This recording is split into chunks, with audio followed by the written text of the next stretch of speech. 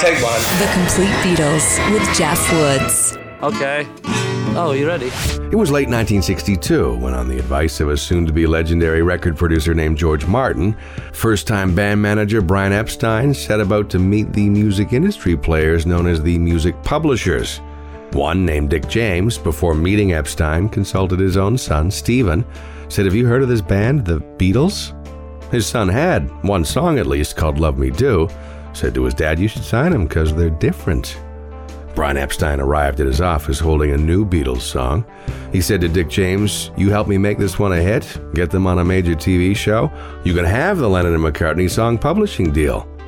Dick James picked up the phone, played Please Please Me down the line to a TV executive.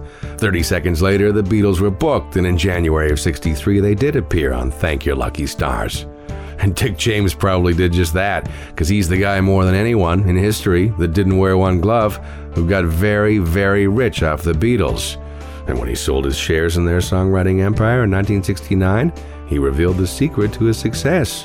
Said, "I was in the right place at the right time." The Complete Beatles.